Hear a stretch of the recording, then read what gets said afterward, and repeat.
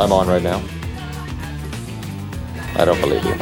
That's not 6. 1 plus 2 plus 2 plus 1. You really are crazy.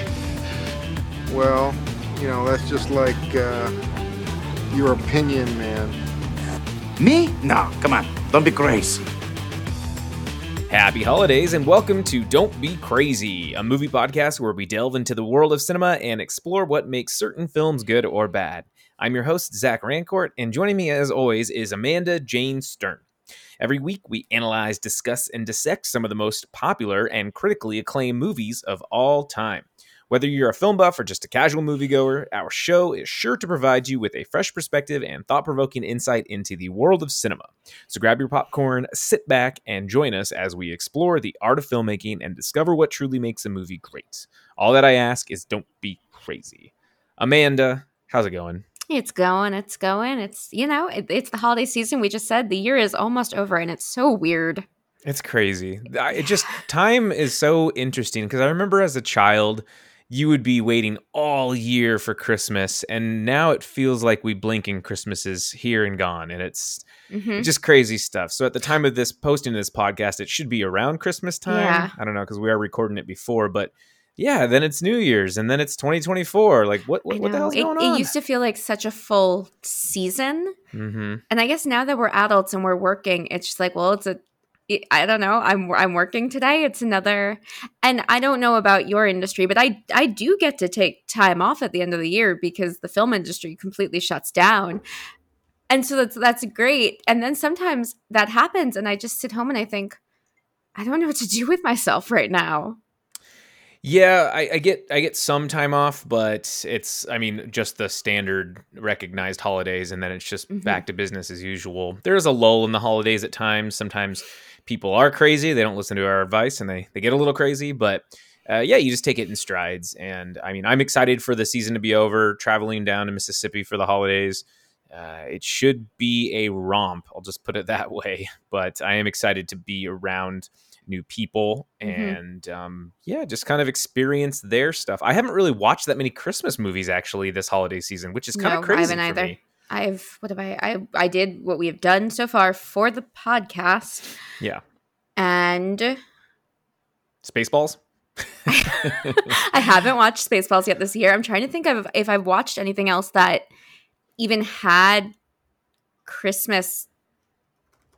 You know what? I guess it technically goes through Christmas, but they don't really even acknowledge it. So it doesn't. New Year's is a bigger plot point. But I watched the other day on Amazon Red, White, and Royal Blue, which I don't think is amazing. I think it's got a lot of pacing issues, but it's kind of corny and schmaltzy and cheesy. And the leads have chemistry, and it's not one of those rom-coms where they only kiss once, but like they go at it. And I appreciate that because I'm not a big fan of it's the one kiss. I'm like, nope. No, thank you. They should make a rom-com where they do wait for that one kiss, and then it's like, look at the time. I gotta go. That was it's not what I was expecting. So yeah. I think they make a joke about that in The Sweetest Thing. Actually, I haven't seen that movie. I know who is in it. It's Toni Collette, right? No. Diaz. No, that is In Her Shoes, which is a bait and switch of a movie. They promoted that as a rom-com. Lauren and I talk about this all the time. They promoted that as a rom-com, and it is like a tear your heart out emotional family drama. So like Bridge to Terabithia, where I was like, oh, this is going to be a fun family film. And then, oh my God, I'm crying like crazy. Yeah. Yep. But no, The Sweetest Thing is Cameron Diaz. It's her and Christina Applegate and Selma Blair. Right. That's right. There we go. Thomas Jane, I think. Mm-hmm. Or is it? It's Thomas Jane. It's not Selma Jane. It's Thomas Jane. I haven't seen it in a very long time. I recall it being something that even for the time was like, oh, okay, they're doing this in this movie. And I've heard people talk about it since, so I think my recollection is pretty accurate. It might be one of those things that really did not age too well. Well, that is no bueno. Because I'm hoping this movie ages really well. This aged fine. Yeah, it's been almost 10 years, been 8 years for this bad boy. Oh my God. I thought of it. I was like, this was 5 years ago. It's crazy. It seems like that, right? So so we are going to be doing Krampus from 2015, or if you're Austrian, Krampus. But yeah, Krampus came out in 2015. It was directed by Michael Dougherty, who most notably did Trick or Treat, that movie from back in like 2007 or 2008. And I really enjoyed that one a lot. And then he also did Godzilla, King of the Monsters, the sequel to Godzilla. Not seen that. I really enjoyed it because I liked the first Godzilla, and then by Gareth Evans, Gareth Evans, and then I really liked the second one. And then, I mean, they aren't great movies, but that's the point. They're two kaiju fighting. Like it's awesome. That's a franchise I didn't, maybe one day, but I never got into somehow. Yeah, I'm a sucker. The movie was written by Todd Casey and Michael Dougherty and Zach Shields. It stars Adam Scott, Toni Collette, David Koechner, Allison Tolman, who I am watching Fargo now, and she is in it, and she is fan-freaking-tastic in Fargo. She's great. The cast is. I'm only 3 episodes in, but I am very happy with her performance so far. Okay, so you're doing season 1 now. Oh yeah, I was late to the boat. Fargo is one of my favorite movies ever, and I saw movie. A preview for season 5, and I'm like, oh, I probably should start season 1. So there we go. MJ Anthony, Stefania Levy Owen, and Kristen Stadler, and Conchata Farrell, who she's been in a lot of other movies, but she is funny too. Yeah, she's a stalwart of the industry. She's one of those. You know that lady. Yeah, she's one of those. I mean, there's a podcast I listen to, and they call them that guys. I guess she'd be that gal who. Yeah, she is. Oh, she passed away in 2020. I was gonna say I thought she passed. Isn't she in Mystic Pizza as well? Yep.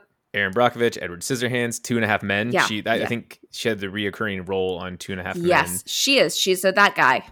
Yeah, and a lot of people knew her from that, but there were a ton of other things that I saw her in that I was just like, oh, yeah. Yeah, Mystic Pizza might have been the first thing that I saw her in. Mm-hmm.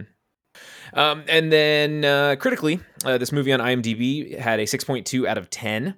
And then Rotten Tomatoes, 66% on the tomato meter. So that's the critics, 52% for the audience score. So the audience was really split with this one. However, I think this film is a cult classic film. It's kind of one of those. Dougherty, I believe so. There were different things that I was reading and YouTube clips that I was watching, or channels that I was watching that kind of explain why.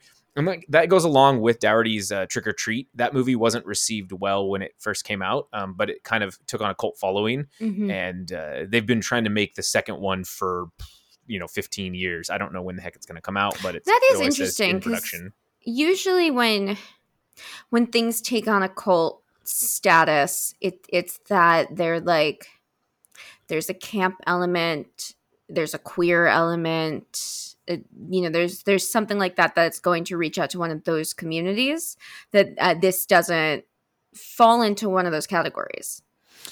Yeah, maybe. I mean, I don't know. We'll discuss it once we get to the meat of the podcast. Yeah. So it is showing on Peacock. That's where I watched it. I think that's pretty much the only thing it's showing on, unless you watch it on anything different. Yep, that's the only thing. Unless you have like the Peacock addition to Prime, which is still just Peacock. Just Peacock. Yeah. Estimated budget of only $15 million, and then opening weekend. I mean, well, yeah. To be fair, though, but for the big names, the bigger names they have in this, that's a pretty bare bones budget. However, it is only in one location, and it was filmed on a sound studio, so that makes sense, right? December 6th, 2015. So it opened up around the holidays, made about $16 million opening weekend.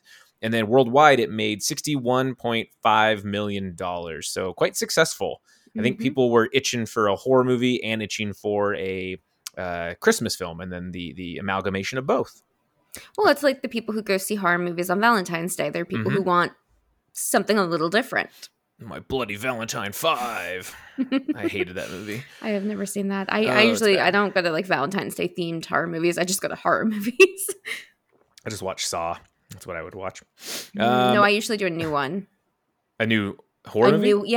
There's always one that comes out in theaters. Last year it was Megan. Oh yeah. was out around Valentine's Day. This year, there's the Lisa Frankenstein coming out. Oh yeah. Yeah, so I think that's the plan. Like, Happy Death Day 2 came out around Valentine's Day. Freaky was a Valentine's Day movie. I liked Happy Death Day. I Oh, think I that did. was Yeah, those are I think great. that was excellent. I think both of them were great. So this movie fun facts about this film. According to Michael Dougherty, this is a Christmas film that is both scary and sentimental. And I quote, "A Christmas Carol and It's a Wonderful Life are nightmares that show you these broken characters who experience a darker side of divine intervention. They need to be scared straight." Now, reading that made a lot more sense for me for this movie, because I have a question in here in our discussion about the ending, and we will definitely talk about the ending. The gingerbread cookie that is lowered down the chimney is attached to a hook. A meat hook, or ketrokur in Icelandic, is one of Iceland's 13 Yule lads who carries a meat hook which he lowers down chimneys in order to steal meats smoking on the fire for Christmas. He visits on December 23rd, the same night Howie is taken, when he falls for the gingerbread trap. That is fascinating, the Icelandic tradition of the Yule lads. The meat thief? The meat thief. That is some yes. hardcore shit right there. There's some interesting things to be said about a meat thief. That's a lot. Oh my goodness. So Krampus's true face is hidden underneath a Santa Claus-like mask and is never fully revealed to the audience as a choice by the filmmakers to allow viewers to make their own conclusions on his actual appearance. His eyes and mouth are the only visible traces that can be seen through parts of the mask, and I thought that was freaking awesome. I think the design of Krampus was so cool. So yeah, that Santa Claus mask was real creepy. The goal of the film was to tell a modern-day morality tale using the Krampus tradition, and it was in part a response to today's defanged retellings of classic tales by the likes of Disney and others. And I think that is fun. I get that. It is very German. It's very dark. Very. They have an actual Bavarian woman speaking in German throughout the film. Sure do. The magical window character. Yeah. It was fascinating. So, okay, here is a spoiler. Were your subtitles really weird, by the way, about when they would properly pop up or not? No. I had issues. Mine are pretty good. I had issues with them not always popping up, and I was like, "Oh, did they not subtitle this bit?" Oh, I've noticed that. Yeah, I haven't noticed that with Peacock. Sometimes my subtitles don't pop up right away, and I have to back out and do it again. Oh my god! But I think it's just the movie itself. It's Netflix weird. Is the only one that actually has good closed captioning. I just hate Netflix. I personally boycotting them. So many issues with them. I don't pay for them. They're the only ones with closed captioning that is done well, though, where someone actually went through and there's a person making those closed captions and making sure that they're timed correctly and that they're in the right spot and they're legible. And that if you have someone who speaks in a foreign language, it's an English language thing, that if there are burned in subtitles making that English, that they don't put other subtitles over those burned in subtitles, which I have seen on Amazon. They are a saint then. Thank them. Thank the high heavens. All right, here is a synopsis. If you don't want to hear it, it's spoiler-filled, so skip ahead 5 minutes. 3 days before Christmas, the Ingle family, parents Tom and Sarah, daughter Beth, son Max, and Tom's German-speaking mother, whom the family calls Omi, prepare for the holidays. Max, despite his family's dysfunctionality, remains a firm believer in Santa Claus and writes him a letter. Sarah's side of the family comes home for Christmas, including her sister Linda, Linda's husband Howard, their children Howie Jr., Stevie, Jordan, and baby Chrissy, their bulldog Rosie, and Sarah and Linda's cantankerous Aunt Dorothy. Max wants to maintain family traditions, but tensions among his relatives sap their Christmas spirit. When his cousins mockingly read out his letter to Santa, Max lashes out, yelling that he hates both his family and Christmas. His father attempts to comfort him by telling him that even though the holidays are chaotic, he should always love his family and gives him back his letter to Santa. In a fit of anger, Max tears up the letter and tosses it out the window, whereupon it is swept into the sky. Later that night, a severe blizzard engulfs the town, causing a power outage. When Beth ventures out to check on her boyfriend, a large horned creature chases her. She hides beneath a delivery truck, but the creature leaves a jack-in-the-box which attacks her. When Beth does not return home, Tom and Howard leave to search for her. They find her boyfriend's house in ruins with the chimney split open and large goat-like hoof prints. Outside, Tom narrowly saves Howard from an unseen monster in the snow. They return home, board up the windows, and Howard stands guard while everyone sleeps. As Howard eventually falls asleep, a large hook with a living gingerbread man attached lures Howie Jr. to the chimney. When he takes a bite, he is dragged up the chimney despite the family's efforts to save him. Omi explains that the creature hunting them is Krampus, an ancient demon who punishes those who have lost the Christmas spirit. Omi recounts that when she was a child, her parents and community lost their spirit due to the hardships of the war in Europe. Omi also lost hope and wished her parents to be taken away, summoning Krampus. He and his helpers dragged everyone except her to hell, leaving behind a bell-shaped bauble with his name on it. The family remained skeptical until menacing toys, hidden in presents delivered earlier, overrun the house. Jordan is devoured by the Jack-in-the-Box Der Clown. The family fends off toys and gingerbread men until Krampus's dark elves leap in through the window, taking Howard, Dorothy, and Chrissy. Tom decides that the family should flee to an abandoned snowplow on the streets outside. Omi stays behind to distract Krampus, who emerges from the fireplace and attacks her with his bag of toys. Outside, Tom, Sarah, and Linda are dragged under the snow by the snow monster, while Stevie is captured by the Dark Elves. Krampus confronts Max and gives him a bauble wrapped in a piece of the discarded letter. Realizing that he was responsible for Krampus's coming, Max chases after the demon and confronts him at the edge of a fiery pit. Max begs for Stevie to be spared and offers himself up as sacrifice. Krampus refuses and tosses Stevie into the pit. Max sincerely apologizes for losing his spirit. Although Krampus seems to accept his apology, he still tosses Max in as well. Max awakens in his bed on Christmas morning and discovers his family alive and well downstairs, concluding what happened was just a nightmare. As he unwraps presents to reveal Krampus's bauble, the family exchange troubled looks as their memories of the horrific events slowly come back to them. The house is shown through a magical surveillance snow globe, along with hundreds of others in a vast collection in Krampus's underworld lair in the mountains of Central Europe, for him to monitor and spy on, having spared them. Dun, dun, dun, that's Krampus. So, Amanda, this was my first time watching. Was this your first time watching? This was a first time watch for me too.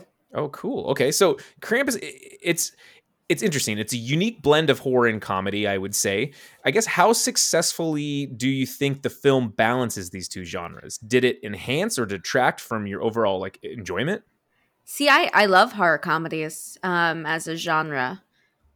I don't know if it always worked in this one. I think part of the issue is sometimes the script went a little too hard in making these characters so loathsome. Yeah. It seemed fake, like how shitty that his relatives were. I'm like, this isn't like atrocious. A real. Yeah, I was like, this isn't like a real shit family. Like, someone would step up and be like, "Hey, mind your mouth" or something like that. You know, they wouldn't. Yeah, right. It just they were so. Yeah, it was weird that kid still believed in Santa. He was a little too old. He really needed to be in therapy, but yeah, bad family. And I think it's a little mean that the movie really does pin the blame on him at the end. Like, well, this is your fault for losing faith. What faith? Look at his family. They're all cunts. These people are horrible. Yeah. And I was kind of rooting for them to just get picked off, you know? Yeah. I thought that the aunt was going to go first. She kind of fit that typecast of loudmouth, complaining, boisterous aunt who's just drinking and she doesn't want to be there. I figured she was going to be the first to die or whatever happened. I was totally thrown for a loop when the sister got taken. I don't know if I completely liked that. I don't think I did because she just disappeared. It wasn't very satisfying. It felt kind of like a waste a little bit, but I do think it was funny. I don't think I was laughing out loud. I think that there were moments like when Tom jumps, he's like, he's got my baby. And then Adam Scott's character, he's like, great. There were definitely moments of dark humor, and I could have gone for more commentary humor. Mm-hmm. I just don't think there was that much commentary, and I think the characters were too much archetypes to be actually interesting characters that I was invested in as people, so much as like an idea of a person. Yeah, I do think that there was some underdevelopment there too, and a lot of pacing issues with the movie. Yes. It seemed like there was a giant lull kind of in the middle. Yes, where I feel they probably could have focused more on their storylines they were working with. Like the husband and wife, they needed to like blend together more. They needed more time together, and they kind of just abandoned that. They also did a kind of a Chekhov's gun sort of thing with the actual gun of the shotgun in the Hummer, but then also Adam Scott's character saying, I was an Eagle Scout. I learned survival skills. We don't really get to see him put any of those survival skills to play, right? like barely, but the whole time I'm like, oh, he's gonna do some Yeah. Home Alone shit, like, which would have been awesome. That's what I wanted. I kind of wanted that more triumphant, like, no, let's actually split it. Like, Omi, all of a sudden, who magical window character, knows what's going on from the beginning, but waits until like an hour into the movie to say anything. She was also so dour. I was like, this lady is so dull, you know? Like, I didn't mind personality. that. But I didn't mind that though, because I think she just had that trauma, and she's like, and I mean, this is just how I interpreted it. She was like, holy shit. I mean, she told him we need to keep the fire hot. And maybe she was praying she was wrong, but once she realized, yep, this is what's going on. She knew what was going on, and she didn't say anything for a very long time. And I guess that didn't disturb me as much, because I mean, I liked her. I thought she was a fun character. I don't know if I liked how she always spoke in German, but then could understand English. But I could speak English. Well, but I think I get that, because if she's like, Max is fluent in German, it sounds like. Yeah. So it's I know that multilingual households, it's good to speak that, and then you can get both of the languages. So at least you're understanding it. So I guess I didn't mind that after a while, but. But here's the thing, and I agree to an extent with your assessment there, and I've seen it done in other things where it is about, you know, multicultural families and immigrants, and, you know, they did it in Jane the Virgin, and it works really well there. And I know people in real life who, you know, their parent comes from another country and will speak to them in whatever that language is, and they will respond in English, and they both completely understand each other. Here it felt like othering her, and not quite as natural, because it was only Max and the dad who really, like, the daughter didn't speak German. The mother had no idea what she was ever saying. And it didn't seem like they tried to, you know, get on the same page when the woman, like, did speak fluent English. So it really felt like it was just making her this mystical other kind of thing, and not a natural part of a family dynamic that is a very real part of many family dynamics. Like, my stepmother is Russian, and her parents will speak to her in Russian, and she'll respond in Russian or English. Like, she will have mixed language conversations with her parents and her sisters, and that just because that just is what it is for them. Here it didn't feel natural. Yeah, I agree. I think they could have either limited it a bit to be all inclusive, or just, I don't know, went the other way, and only maybe Max is the only one that could understand her, and Adam Scott's character, because I don't know, he's their son. So yeah, that was a little odd. I do one comparison I had for this, though, that's specifically for the comedy and horror, was Gremlins. This had a very, very Gremlins feel to it. And that's what I was thinking the entire time, because I did have a really good time watching this movie. Like, I actually really enjoyed it for moments. The horror aspect was interesting, though, because I feel like it took a while to get to that horror aspect. However, when we finally saw the creatures, they did an awesome job with those. I thought the creatures were cool. Yeah. And they were legit, like, terrifying. That fucking puppet thing, I was like, oh my God. Jack in the Box, that was the creepiest with the mouth. Yeah, that was my favorite. Oh God, that thing was so creepy. And then it's like clapping after the elves come in. I didn't like that at all. Same with the teddy bear. The teddy bear was disgusting, but they did a really good job with that. And I think it is so fascinating, because a lot of people love Gremlins, but I remember that movie scaring the shit out of me when I was a kid. Dude, it's like, it's creepy when the mom... It's not really a kid's movie. Well, see, I know, and that's the thing. It's like, this isn't a kid's movie either, but this is a PG-13, and so, and there's not really any blood in it. No. So I'm curious, you know, for the Horror Squad podcast, they did this episode, and they were talking about this. Would this movie be better or worse if it had more gore? Or is, and I'll just pose this. I mean, I think that this movie is campy, and it's supposed to be. And I don't find it that campy. But I mean, I think I did. And I think, though, if you start to introduce more of the gore, it kind of takes away from the tone, because then it's like, now you need to really pick a lane.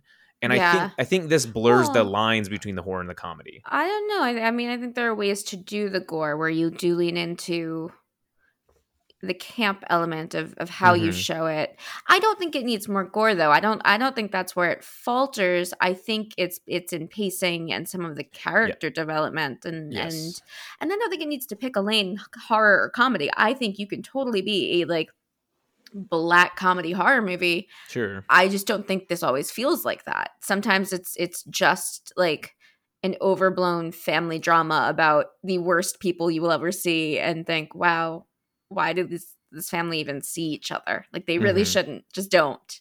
Yeah. Yeah, and I mean, I agree. I think that you're right. The pacing and the character development were probably the two biggest things. There was some really random dialogue, or there was some really random dialogue in this movie that kind of didn't make any sense, and I was just like, I I don't will know why that also was said. add that I'm not sure I love the message of this movie, because there's definitely this idea of, well, family, like, they're your family, so you have to see them. You have to have a relationship with them. And I really don't like that messaging, because sometimes your family is truly toxic. This family is truly toxic. And there are instances where, for people, they cannot see their family anymore because they are this toxic. This is not an accepting family. These are not people you'd want to be queer around. And so I just don't like what it's saying, that it's like, but they're family, so you have to deal with them. No, sometimes the family are the people that you find and you choose to be your family because they're your real people. So I don't like when that's a movie's message. Yeah, I also subscribe to the idea that family is only a construct. I believe in found family, but I don't even think that was the message of this movie. I think that it was about almost like a be careful what you wish for, because the entire time Max is talking about how he wants to go back to the way things were. And I'm sure at a moment, they all got along, all these family members got along.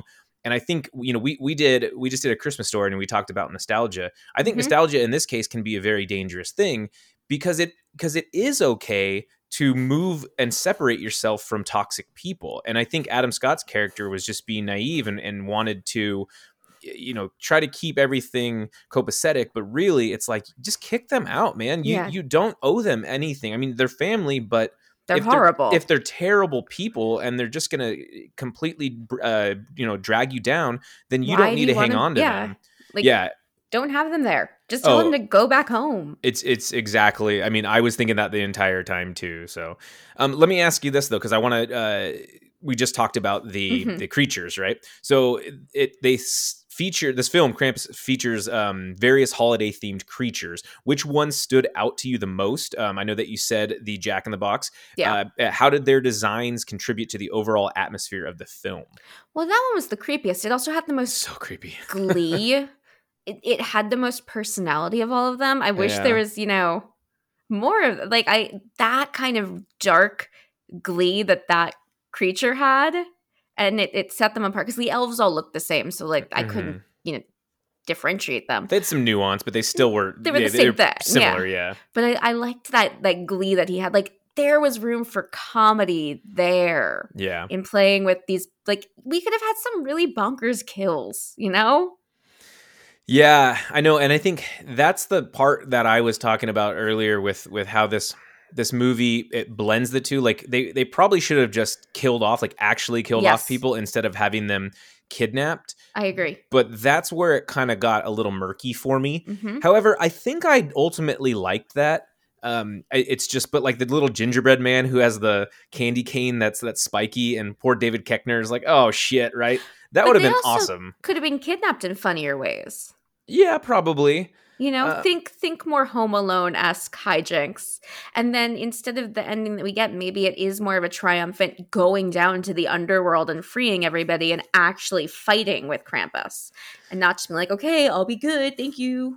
Doesn't that, I mean, I feel like that kind of just takes away from the tone of the film, though, I don't too. know. It's more triumphant and more fun to watch than the ending that I felt was kind of a cop-out. but I think that horror films, and I'll save a little bit because my next question will be about the ending, but I think horror films, bleak endings are kind of one and the same with horror films, and they're commonplace. And Would you call this bleak? I wouldn't. I think this is bleak, but yeah, sorry, I don't want to get ahead of myself too much, because I had a couple thoughts on the creatures.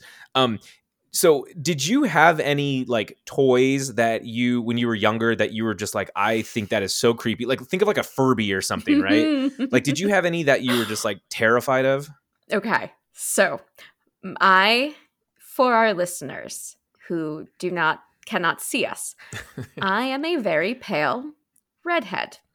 There are a lot of porcelain dolls that have my coloring. My mom and grandma had a habit of collecting them. We had no less than 30 Holy porcelain. crap. Uh-huh. That's really Uh-huh. creepy. It's so fucking creepy. Oh, God. Yep. 30. No, there were a lot. Ugh, ew. So you probably didn't like staying over at grandma's house. No, they were at my house. Oh, they were at your in house. my bedroom. Oh, okay. There you go. That's what I missed. Oh my Mhm. God. I can't believe you got any sleep. I turned the television on. That's really scary. So I don't that's like my it. answer to that, right? No, I don't like it either. So I mean, I think that these creatures prey on that, like that little angel toy had that really just pronounced face, and I mean, I could see something like that being in a weird department store, right? And it's Hey, we have the entire Annabelle movie series about a yeah. creepy doll. Yeah, I had a wall of Annabelle, that. Child's Play, Chucky. I mean, it's the same kind of thing. So yeah, those yeah. possessed dolls. But I really did enjoy what they did with these. And Trick or Treat is the same. Sam, the killer in Trick or Treat, same kind of creature development. It's awesome. Our creature creation. It's really cool. And I think that Doherty does an awesome job with that in these two films in particular. And I think that was probably my favorite aspect of this. Even the elves. I really did like the elves, and I like the snowman a lot. They all kind of were different, you know? But, the snowmen were creepy. Those were creepy snowmen. They were really creepy. Yeah. They were super creepy. I was like, I wish some of those creatures maybe talked and had, like the gingerbread men. Great little quippy lines. Had something to say. That was funny. Yeah, the little robot thing that was starting to stab Adam Scott was very interesting too. I didn't know what that was. And I'm like, dude, he got stabbed like 20 times. Well, I wish that scene wasn't shot so frenetically and so dark. Yeah, it really was. It was all over the place. And I was like, wait, who? I have read that in reviews that it's like, it becomes very paint by numbers and then it just is kind of hard to see. And you're like, well, wait, no, this is what we think is interesting. Why can't I see it? Mm-hmm. Yeah, that was, I can agree with that a little bit. I was able to see it, but it was pretty frantic. And I was like, whoa, it's like, slow down for a second. I want to focus on one of these toys. So yeah, let's just jump to the ending then. So let's discuss the interpretation of the ending. Did it satisfy you, or did it feel like it left too much open for interpretation? I know that you were talking about you didn't think it was very bleak. No, I found it to be a kind of like it was all a dream style of ending, like a cop out of we're going to do all this, but we're also going to undo it all by just saying like, see, it was just to teach them a lesson and now they'll go on with their lives. Like, and they know what happened because you know what happens when you have a bad nightmare and then that's it. You know, it feels like they wrote themselves into a hole and didn't want the ending to actually be everyone's dead. Yeah. So, I mean, I'm inclined to agree with you on initial viewing, but after researching and sitting more on this, I would like to pose this. So Michael Dougherty he described the film as a darker version of a Christmas family film. And this is a quote, "Christmas movies exist in their own little snow globe where a clashing family, no matter how sick of each other, always manages to overcome their differences and live happily ever after.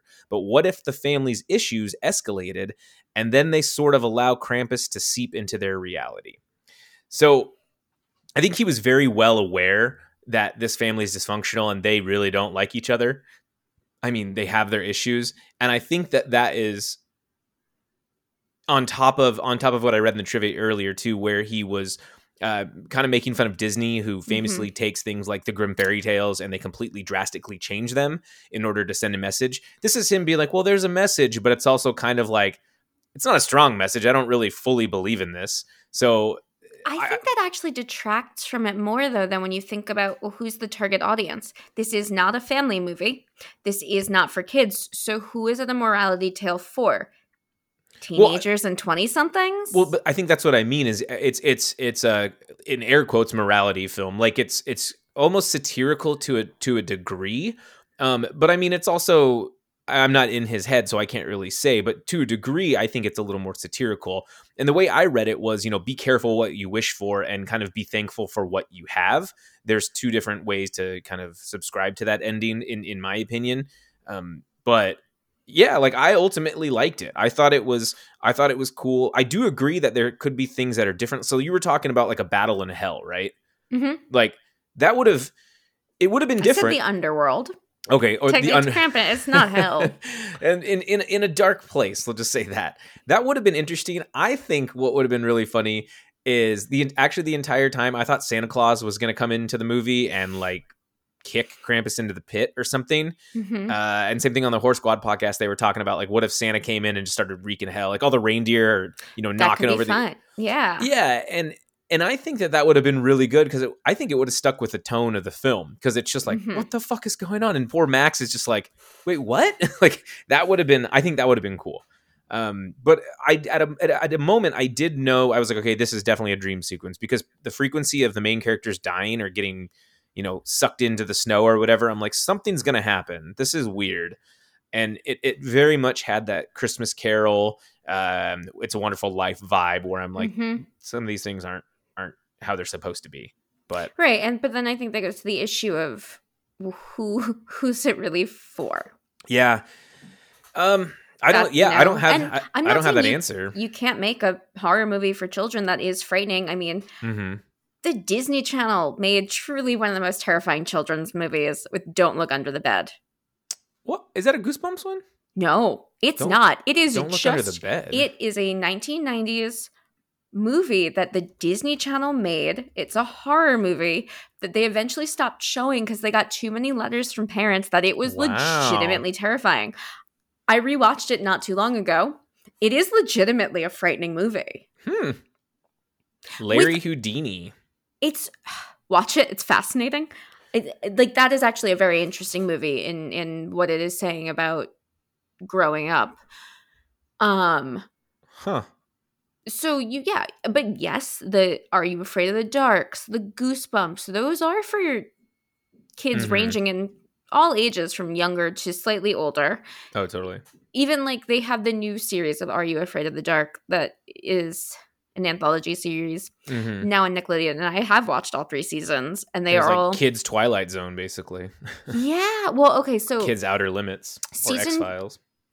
season 2, I think, was maybe geared the youngest. Mhm. But also, the Disney Channel had a show called So Weird back in the 90s. And the first 2 this third season, don't even bother with. But the first 2 seasons are like, it was like kids' X-Files.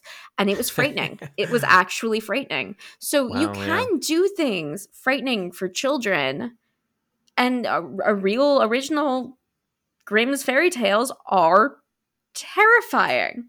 The Roald Dahl books are terrifying. Oh, it's absolutely, it's yeah. not that you can't do it, but this isn't something that a kid, not because it's too frightening, but just because it's too, you're following these adult characters that you are not going to be invested in at all. Right.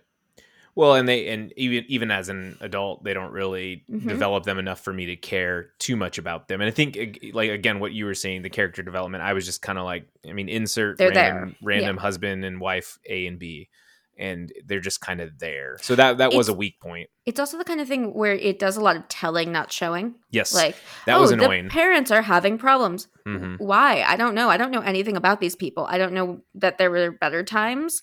And you've got great actors giving it their all, but they're not being given enough to work with. Just show Adam Scott, instead of watching old videotapes of them like on their honeymoon or when they were younger, or reading a letter from her when they were younger, or then show pictures around the house. And meanwhile, you can then show him as an Eagle Scout when he's a kid, and show Right. like his medals, and you're like, oh, he's an Eagle Scout, right? Instead of him talking about working, maybe you see him doing it, and then you see her annoyed. Yeah. That was something I think was a missed opportunity as well. I did pull this from the trivia in IMDb, and this is very interesting. It says the movie's ambiguous ending has spawned 2 fan theories. The first one, that the Angels, E-N-G-L-E-S, Engels and their family are trapped in the snow globe, condemned to repeat Christmas morning for eternity in a twisted version of hell. So purgatory, basically. So That's interesting. I could like subscribe. that. So do I, because that's very Twilight Zone, and one of the best Twilight Zone episodes. That one where they're donated toys and they're in purgatory, basically. Mhm. That one's awesome. And then the second theory is they were given a second chance, and the snow globe is Krampus's means of watching over them. Although that's what I heard too. Writer-director Michael Dougherty has refused to confirm which theory is true, the tie-in comic book Shadow of St. Nicholas confirms that the happy ending is the true one. The comic has murdered characters resurrected without any hint of a twist, showing that Krampus is willing to give people a second chance as long as they prove they've learned their lesson.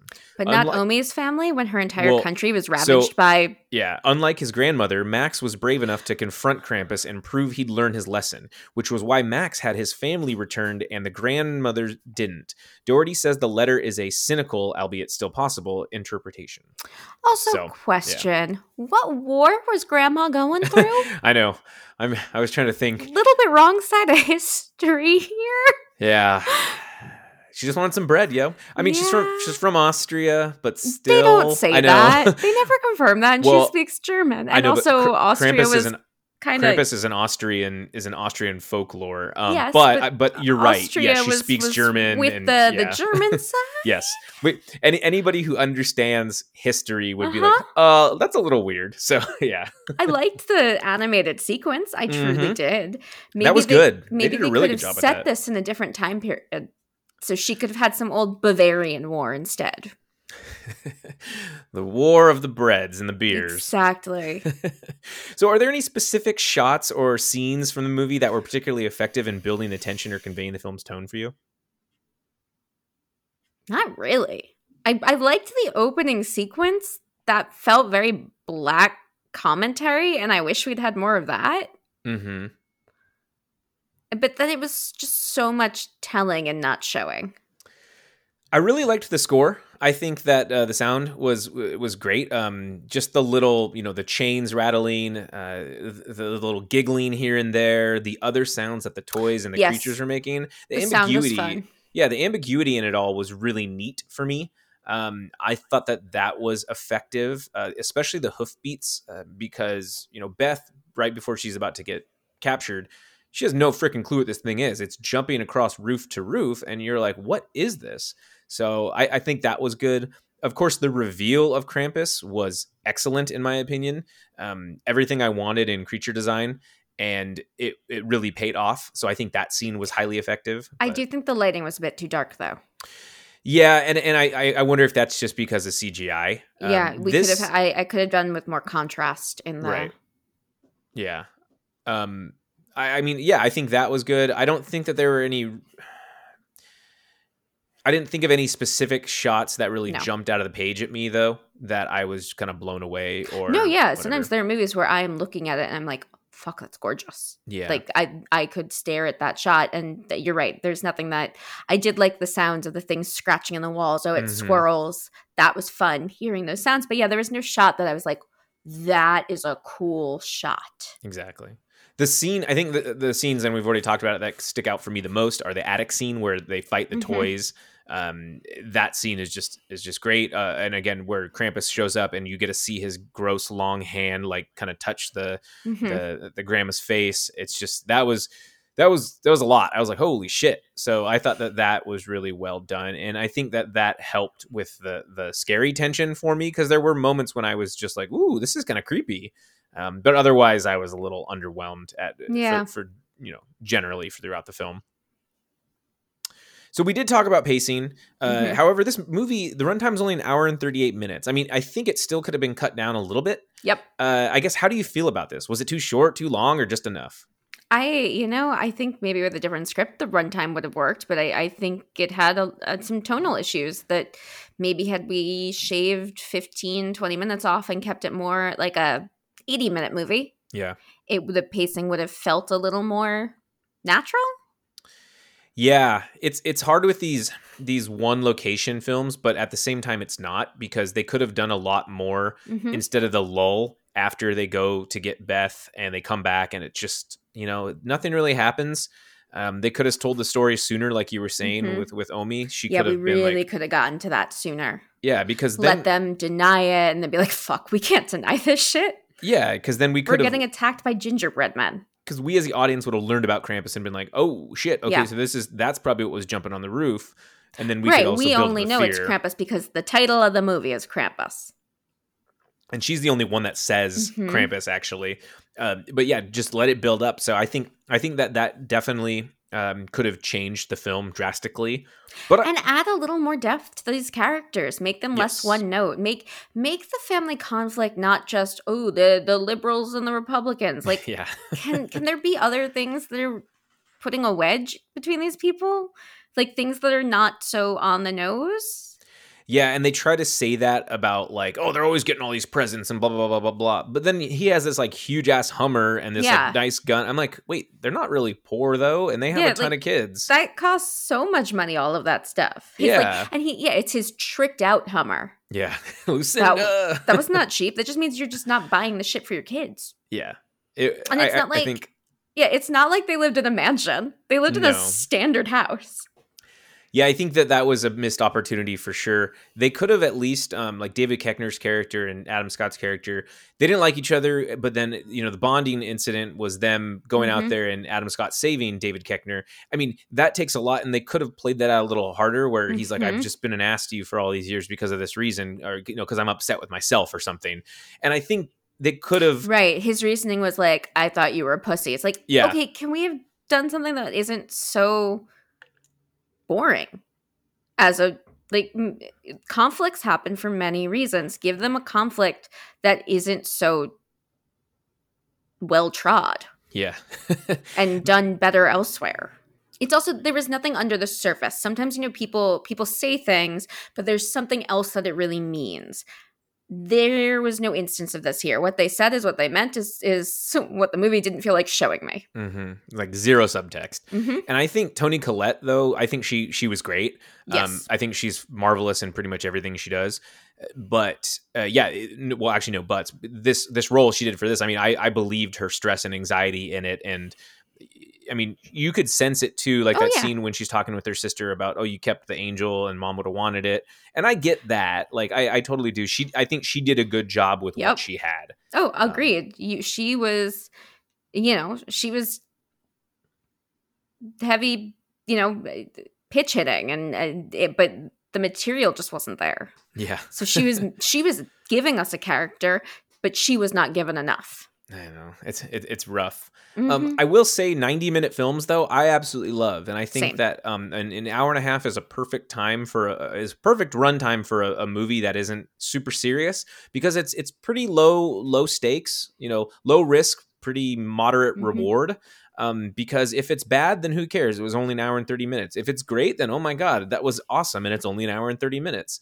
So I do love 90-minute movies. I think I love shorter features. I don't think everything needs to be 2 hours long. No. Bring back the have you ever seen The Black Cat? It's from the 1930s. It's 64 minutes. It is tense, it is great, and it's 64 minutes. I have not. I am such a fan. There's so many really great old movies that range in runtime from like mid 60s to 80 minutes. Mm-hmm. Bring those back. I know. They really do. I think if you can't, I think that should be a practice. And this is, again, from somebody who can't write a screenplay to save my life. But if you can get a good story out of 60 minutes, I think then you should try that. Like, that should be your aim. And then you can add things on, but like try to keep it to that 1 hour, 30 minutes. My feature is only 72 minutes. It's 2 people in one location. We could have dragged it out, but then you know what? Why? Then we're just dragging it out for the sake of dragging it out. Like, that doesn't work. It keeps its tension by being short. Mm-hmm. And it keeps the audience engaged and remembering the task at hand, like what's going on, the plot. And I think that this can get a little too subplotty when you have this infighting and but then it definitely felt like there was some like padding in that middle where we were both like, what's going on right now? And it just seemed there were a lot of interesting choices. Like, I mean, I knew David Koechner was going to fall asleep right away when he's like, I'll take first watch. I don't know if that was supposed to play for laughs, because it didn't cut immediately to him sleeping. It was just everybody was there and then it shows him sleeping. And I was like, well, I mean, that was anticipated. The fire going out was cool, but then it's like, wait, you're going to tell me no one's going to wake up in this room of people? Like, I get it's freezing. Yeah, it's freezing. Also, Grandma was not going to fall asleep. You're telling me that lady who knows what's going on Yeah. is actually in any way going to fall asleep. No, she's sitting there staring at that fire. Yeah, keeping logs on it and Yeah. everything. It's just that part was a little odd, but I get you need something to get the story going a little further too, with the little discount Thurman Merman kid. But Right, and there definitely could have been another reason that the fire goes out, other than oh no, we all fell asleep. But yeah. But I do think, I didn't really know much about Krampus, honestly, other than have you been impish or admirable from The Office when Dwight dresses up and Belschnickel. It was that's about pretty much all I knew about Krampus. He's essentially the shadow of Santa Claus. I think that was really neat, to basically catch the children who are being naughty and teach them a lesson. And the old, I'm just paraphrasing on the folk tale, but he would whip them with a piece of birch tree and like a stick, basically. But that would keep them in line, or it's their punishment, but it's not meant to, like, it was never meant to kill. But I think that's what's so cool about movies like this is you can take a mythological creature or a folk tale and you can spin it and add a horror element. So like, do you enjoy that when that happens? And then I guess absolutely. Do you have any examples of films that you love about like mythological creatures or folk tale turned The Lure. horror? What is The Lure? It's a Polish mermaid movie. It's a musical horror film. The Lure. That I'm actually, the script I'm working on right now is taking a mythological creature and spinning a horror movie around it, an erotic body horror. So yeah, no, I love that as an idea, and I like this idea of Krampus. I think there's another way maybe to do it. Yeah, I really like the idea of taking things that, especially the things that we've grown up with and the things that were romanticized in things that we grew up with, the Beauty and the Beast ideas, the mermaids, the fairies, the things like that. I love taking those childhood things and turning them into more romantic horrors. Oh yeah. And to really like underpin the elements of obsession and whatnot. Like The Shape of Water does that too. I really liked The Shape of Water. I don't think it deserved Best Picture, but I really enjoyed it. I agree with you. Because it was a beautiful love story. And I think, it's been done before, but it was done really well. And just Doug Jones is fantastic. So his performance as the creature was just great. So I loved it. I thought it was a good movie. I don't think it deserved Best Picture, but I still really loved it. But yeah, no, The Lure would be my go-to if I'm really talking about taking that. Yeah, mermaid horror is fantastic. That one is. You've seen Cabin in the Woods, right? Of course. So when he's like, he always bets on the mermaid, and then that's how he gets killed. I thought that was awesome. Like, what a reveal, because you knew it was coming, and then you still see it, and you're like, oh my God, this is terrifying. Like, so gross. I don't know if you remember that or not. I know I do, and it made me think I was watching another horror movie, and I was trying to remember what the other horror movie was, but where the characters kept falling into those tropes that they made fun of in Cabin in the Woods, but the movie wasn't making fun of them. It just like was not well written, and there was like one girl who was so dumb, and she kept doing what the blonde girl did, like touch everything, even if bad things keep happening. And it's like, have you? What's missing? Yeah. And obviously in Cabin in the Woods, they explain it, why she is turned into this person. But in the other movie, it was just like, I guess we just need to move the plot along, so she's going to touch everything, even though that makes no sense. I wonder what movie that is, because it sounds vaguely familiar. Like I saw something like Annabelle Comes Home. Oh, pass. I kind of gave up on the Annabelle movies, even though I did like the first one. But I didn't like the first one. I liked the second one the most of the Annabelle movies. But I think the Annabelle movies are the weakest films of the Conjuring universe. Ooh, I think La Lorena is... That's not technically in the Conjuring universe. Oh, boy. Have you seen Antlers? I haven't, no. Okay, so that's about the Wendigo. Wendigo, the Native Wendigos American, are cool. the Native American monsters. Also in The Ritual, I think that's kind of the same thing. The Wendigo, like I would argue maybe in the Wendigo in The Ritual. That's what I think it is, but I mean, I don't think it is, because I think it's more Eastern European It folklore. it definitely could be. I don't know enough about folklore to really, Yeah. but I liked The Ritual a lot. Yeah, This is a dark movie. yeah, it is dark. But that's the vibe I got. But in Antlers, not a great movie, but the creature design is freaking incredible. Okay, It is I like good creature design. so good, and the reveal is awesome. I think it's great. I like who was that in The Ritual? Rafe Spall, Timothy Spall's son. Yeah. I think I really like him. Yeah, Really handsome too. Yeah, no, he was really good. I don't generally think of his dad as someone I'm like, ooh, yeah. But him, like, yeah, no, I get it.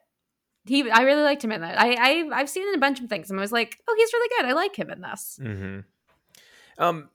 Anything done by Guillermo del Toro is usually pretty amazing too. So I think of Pan's Labyrinth, who his creature design is absolutely incredible. I haven't seen Pinocchio, but I have heard it's excellent.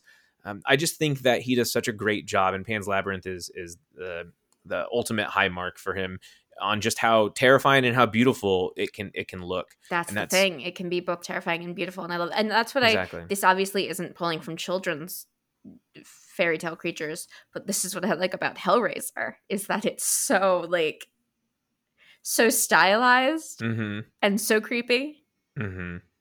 Specifically the first two.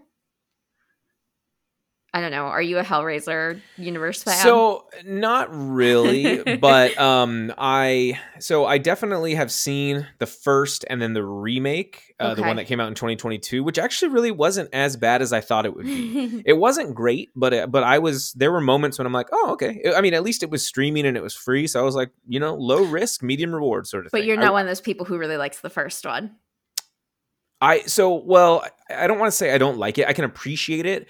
I am a sucker for practical effects and costume design, and they did such a good job with that. So I think that was fantastic. I really liked it. Oh no, it's a pretty divisive one. I know that a lot of people who I talk to, I'm like, yeah, I'm really into it, are not into it. I really like it. I think it's like, it's so gory and it's so kinky, and I love that it's towing that line. And I really appreciate that. So I read something recently about, gosh, I'm trying to find the final line that the guy says right before his skin's about to get ripped all the way off. And he says, Jesus wept. And apparently Jesus wept is kind of like it's colloquial in a certain sense, and it's a phrase that some people say that means like this is the tits, this is the best, and I don't know exactly where it comes from, but gosh, I wish I had an article with me. That's interesting. Yeah. So Jesus wept is one of those ones that I don't have it. Anyhow, so by him saying that's more kind of like, I like this, right? And because throughout the film, and correct me if I'm wrong, Frank, he likes that pleasure. He's searching for pleasure, and this is the ultimate like pleasure. And I mean, even the Cenobites are probably like, dude, this guy's fucked up. Yeah, it's kinky. The whole movie's kinky. Like, because why would he say that right before he's about to get his skin tore apart? And I think that was so fascinating about that movie, about learning about it. And I think they do a really, really good job. Clive Barker is just awesome too with storytelling. But like, the creature creation is. Well, I also think it's really, really interesting. So the book that it's based on is called The Hellbound Heart, and Clive Barker is a gay man who made this in the 80s, height of the AIDS epidemic. When you kind of look at it through that queer lens, that combination of blood and kink and desire and also horror and pain and death makes a lot of sense. Yeah, I can see it. Okay, Krampus. Right? That's all we got. Do you have any hot takes on Krampus? Your most controversial take on this movie, on movies of the genre, on anything? Blah blah blah blah blah. See, I feel like the reviews on this one were so down the line that there's nothing that hot take for me to say other than it just like it was. It was there.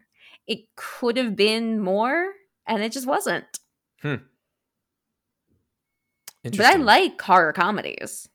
Well, and so do I. I absolutely like horror comedies. For me, I think that this movie is going to have to be an annual watch for me. Huh. And I know that throughout this hour that we've been talking, it may not seem like that because there are some glaring issues. However, I really feel that this movie is right up my alley, and it's one that I will appreciate with repeat viewings. Mm-hmm. I don't want to jump out right away and watch it, but I definitely think I need to continue to make it part of my tradition for Christmas watching. Just like a Jingle All the Way, just like It's a Wonderful Life, except both evoke different emotions. So I totally get that. I have movies that I don't think they're perfect or even great, but I, for whatever reason, will come back to them every once in a while just because they. And usually for me, it's not holiday movies, but it's like comfort food movies. Oh, sure. Yeah, absolutely. This movie just seemed, it was fun for me, and it probably will be a comfort movie for me in a certain sense where I can leave it on. Again, it's only an hour and 38 minutes. I can leave it on, and if I need to go to the bathroom or I need to cook something, then I can do that while it's playing, right? Right. Yeah. I return to hard candy when I need that catharsis. I know. Weird. I'm aware. Natural born killers. No.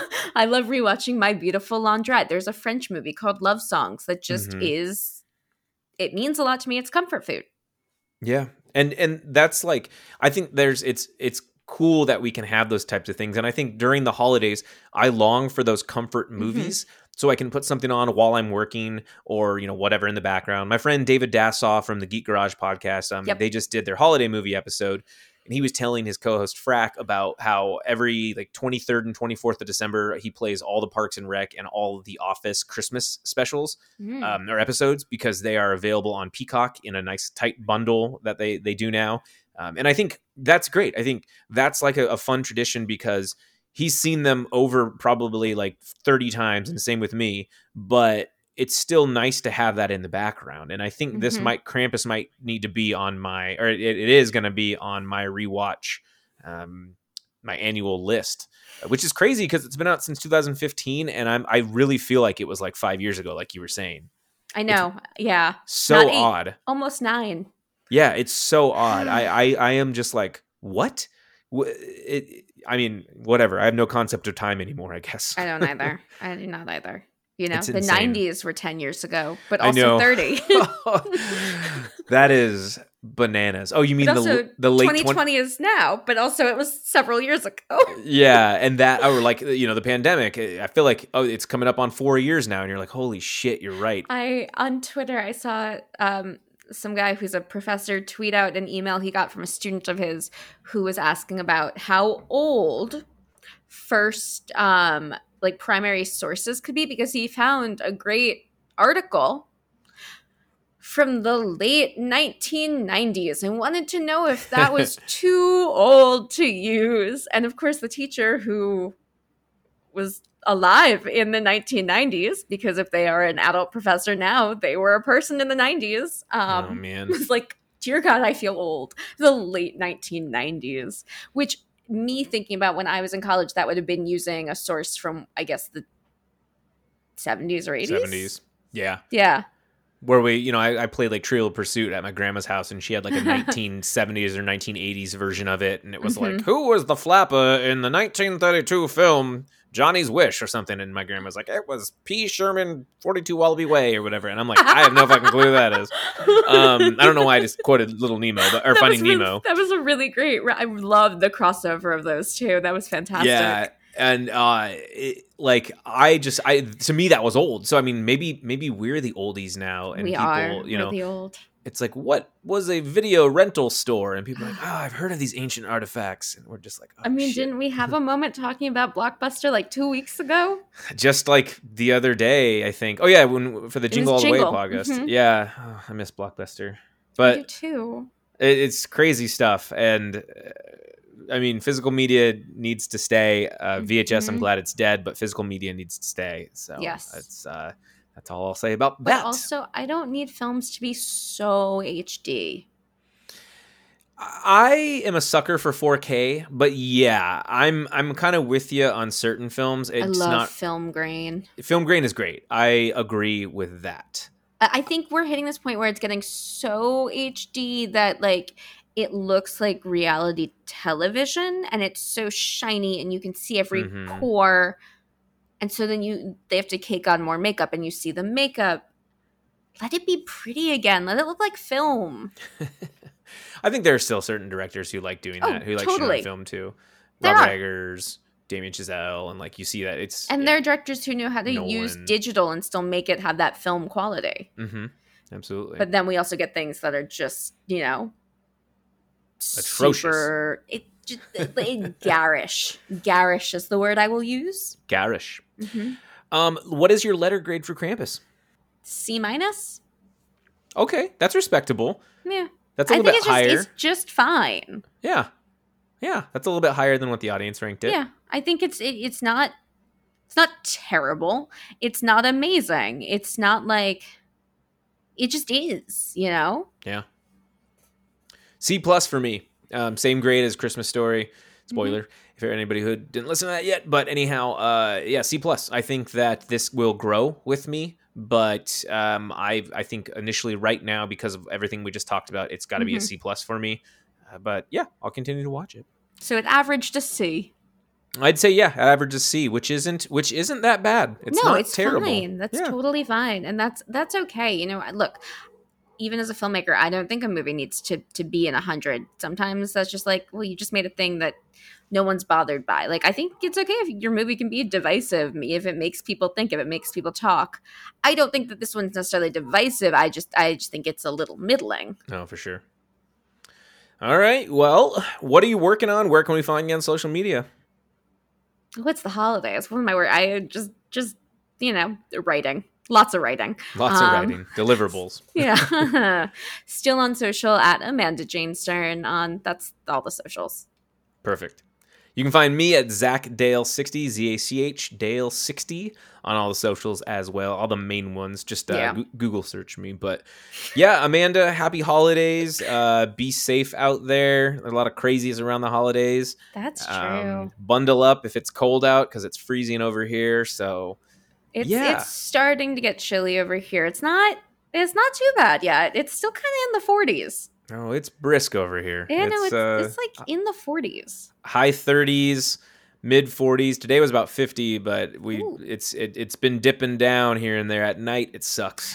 Yeah, it gets colder at night, of course. Like, I got to go walk Ron after this, and I'm going to have to bundle up with a heavy parka. Oh, it is no. what it is. Yeah. So, anyways, great episode. Love talking Christmas with you. And when we come back, we'll have some New Year's stuff, too. Yeah. Oh, my God. Are we going to... There really aren't New Year's themed movies in the same way. There's literally the movie called New Year's Eve or whatever. Oh, my God. That Gary Marshall film. No, I don't want to do that. I don't want to do that either. Yeah, we could do a month where we just do the holiday titled movies. New Year's Eve, Valentine's Day, Independence Day. I love Independence Day.